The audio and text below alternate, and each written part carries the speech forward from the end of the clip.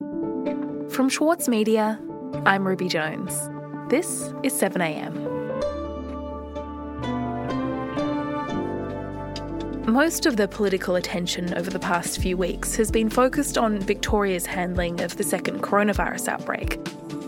But behind the scenes, the federal government has been sending mixed messages on economic policy and state border closures. Today, columnist for the Saturday paper, Paul Bongiorno, on whether Scott Morrison is accurately reading the mood of the electorate during this phase of the crisis.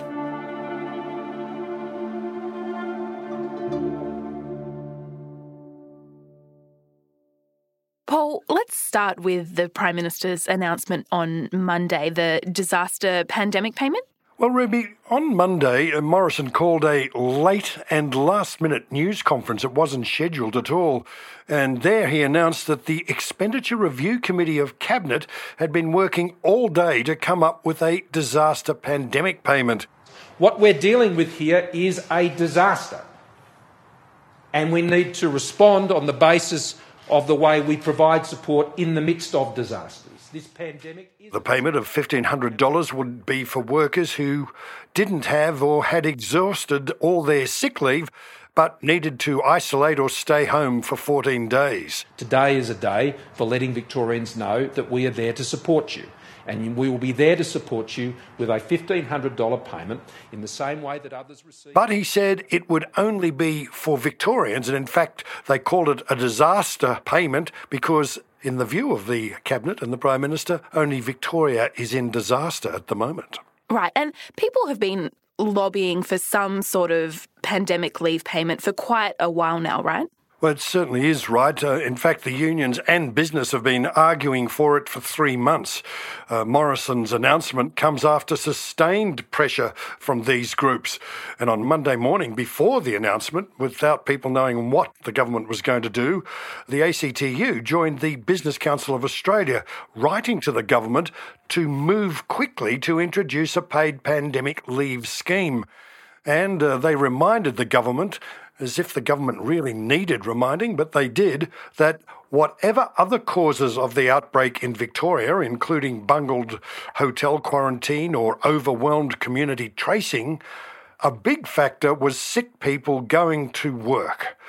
And we've certainly seen that, with 80% of cases in Victoria attributed to workplace transmission of the virus. Mm-hmm. So this payment is $1,500 and that will cover 2 weeks off work for people who can't go in anymore. So what was the reaction to the announcement? Well, not surprisingly, it was welcomed. The ACTU Secretary, Sally McManus, said, though, it still isn't enough. Well, look, it's a step forward, but it doesn't meet what we were calling for, and the reason why is for 2 reasons. First of all, we've got to eliminate... McManus pointed out that the payment is the minimum wage and about half the average wage, which means an effective pay cut for many workers. So for some workers, you're basically saying to them, if you've got to isolate, that you're going to have a significant pay cut. We've just got to take away that disincentive. It's just a hole in our defences. The second issue... So the motivation and what's prompting so many going to work while they're sick has hardly been addressed for many. Okay, and paid pandemic leave is just one element of what the government could be doing at this moment in time. So what else is happening on the economic front? Well, this week, many people are urging the government to do more.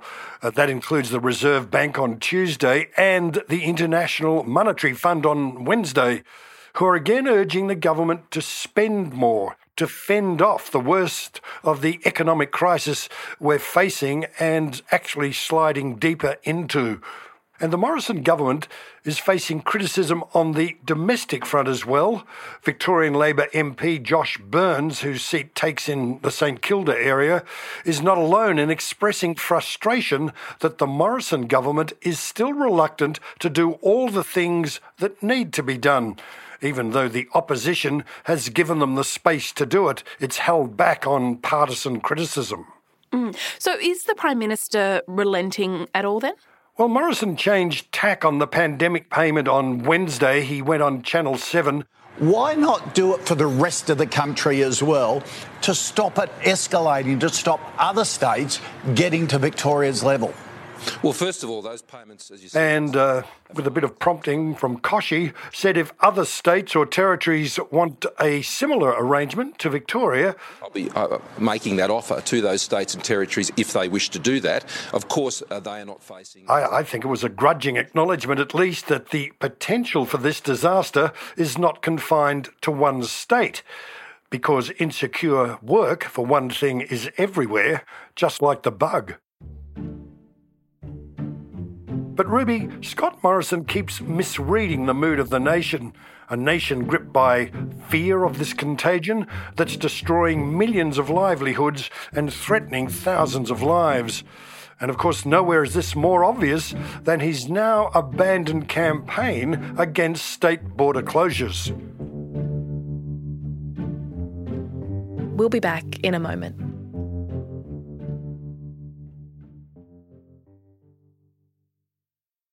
As a 7am listener, you value the story behind the headlines. That's why you should read Post, a free daily newsletter bringing you the top 5 news stories of the day, summarising each of their key points with links to full articles from a range of sources. Get the news you need to your inbox every weekday morning with Post. Sign up at thesaturdaypaper.com.au/newsletters. For Sloane Crosley, writing about the loss of a friend may not have provided catharsis, but it did allow for the possibility of a better ending. Like, you have this amazing meal that's this friendship, and then you have a really, really, really, really bad dessert with shards of glass in it. And then, like, the book is like, those little chunks of chocolate that come with the bill. I'm Michael Williams. Join me for this week's episode of Read This as I talk to Sloane Crosley about her latest, Grief is for People. Listen wherever you get your podcasts. The Prime Minister has said enough is enough in Australia's escalating border war after... The Prime Minister is urging the states to commit to a timetable as part of the coordinated effort to roll back COVID-19 restrictions. The Prime Minister wants to get more people back to work, saying travel will boost the economy. If you can't come to your state from Sydney, then no one's coming to your state from Singapore. Paul, let's talk about state border closures. Where are we at now? Well, Morrison's been campaigning for states to open their borders for 3 months now. State premiers, though, are not having a bar of it. Queensland's Anastasia Palaszczuk midweek slammed shut her state again to New South Wales and the Australian Capital Territory. We've seen that Victoria is not getting better, and we're not going to wait for New South Wales to get worse. I said I will not hesitate, and today is the day. Victoria, meanwhile, has been sealed off from the rest of the country for weeks. Given its Wednesday death toll of 15, the highest daily result, and with 725 new infections, it certainly seems that closing the borders is the best and maybe the only way forward. And then, of course, there's the kerfuffle with Western Australia. What's happening there? Well, the McGowan Labor government has doubled down on its so-called hard border closure, especially in light of the latest terrible developments in Victoria.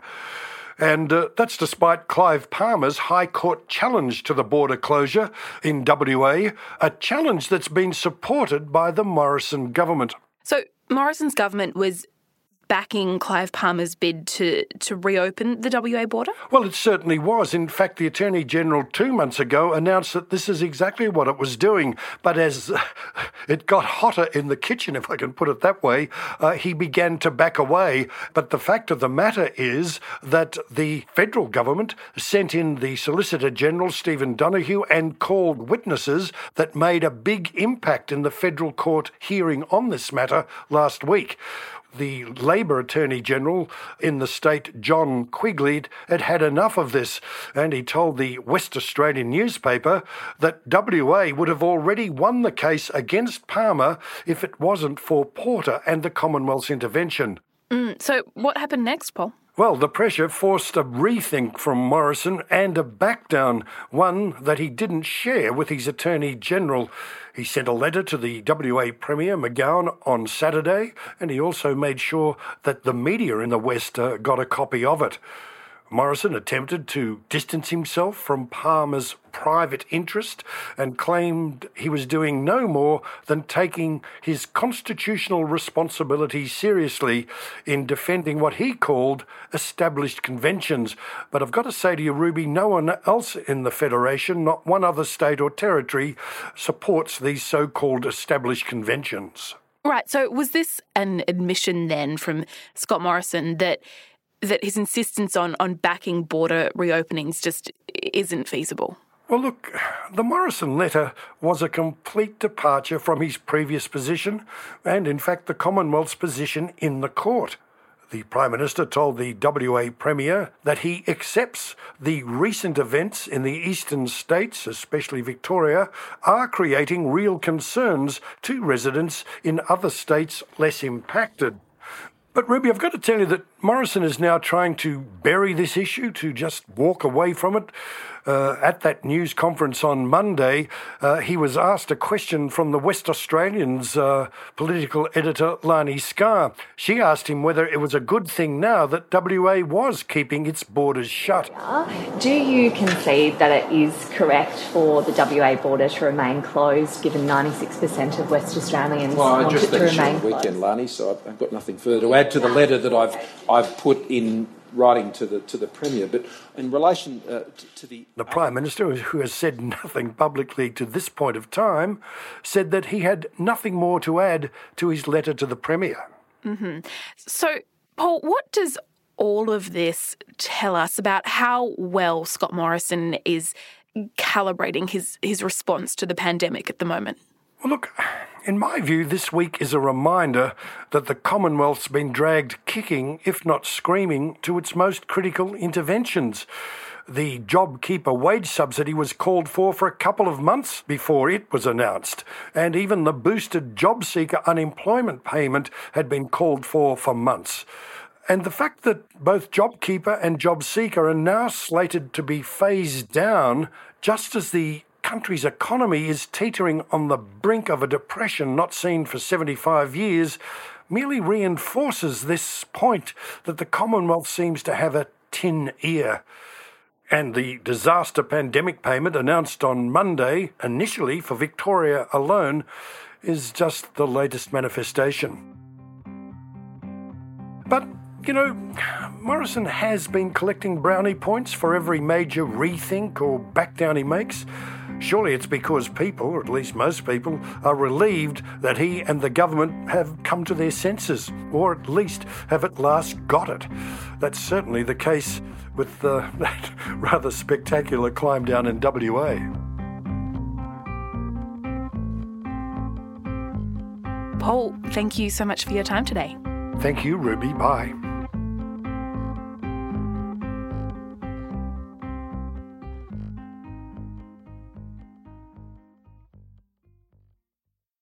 As a 7am listener, you value the story behind the headlines. That's why you should read Post, a free daily newsletter bringing you the top 5 news stories of the day, summarising each of their key points. Sign up today at thesaturdaypaper.com.au/newsletters. Also in the news, Victoria's harsh Stage 4 coronavirus restrictions could cost the national economy $10 billion, according to the Prime Minister, Scott Morrison. The Prime Minister also said that unemployment was now forecast to hit 10%, with an additional 250 to 400,000 people set to lose their jobs. Victoria recorded an additional 471 cases and 8 deaths yesterday. The state also recorded 107 cases of suspected community transmission for which no source could be tracked. There are currently 7,449 active coronavirus cases in Victoria, including 1,533 linked to aged care. 7am is a daily show from The Monthly and The Saturday Paper. It's produced by Ruby Schwartz, Atticus Bastow and Michelle Macklem. Elle Marsh is our features and field producer in a position that's supported by the Judith Neilson Institute for Journalism and Ideas. Brian Compo mixes the show. Our editor is Osman Faruqi. Eric Jensen is our editor-in-chief. Our theme music is by Ned Beckley and Josh Hogan of Envelope Audio. New episodes of 7am are released every weekday morning. Subscribe in your favourite podcast app to make sure that you don't miss out. I'm Ruby Jones. See you next week.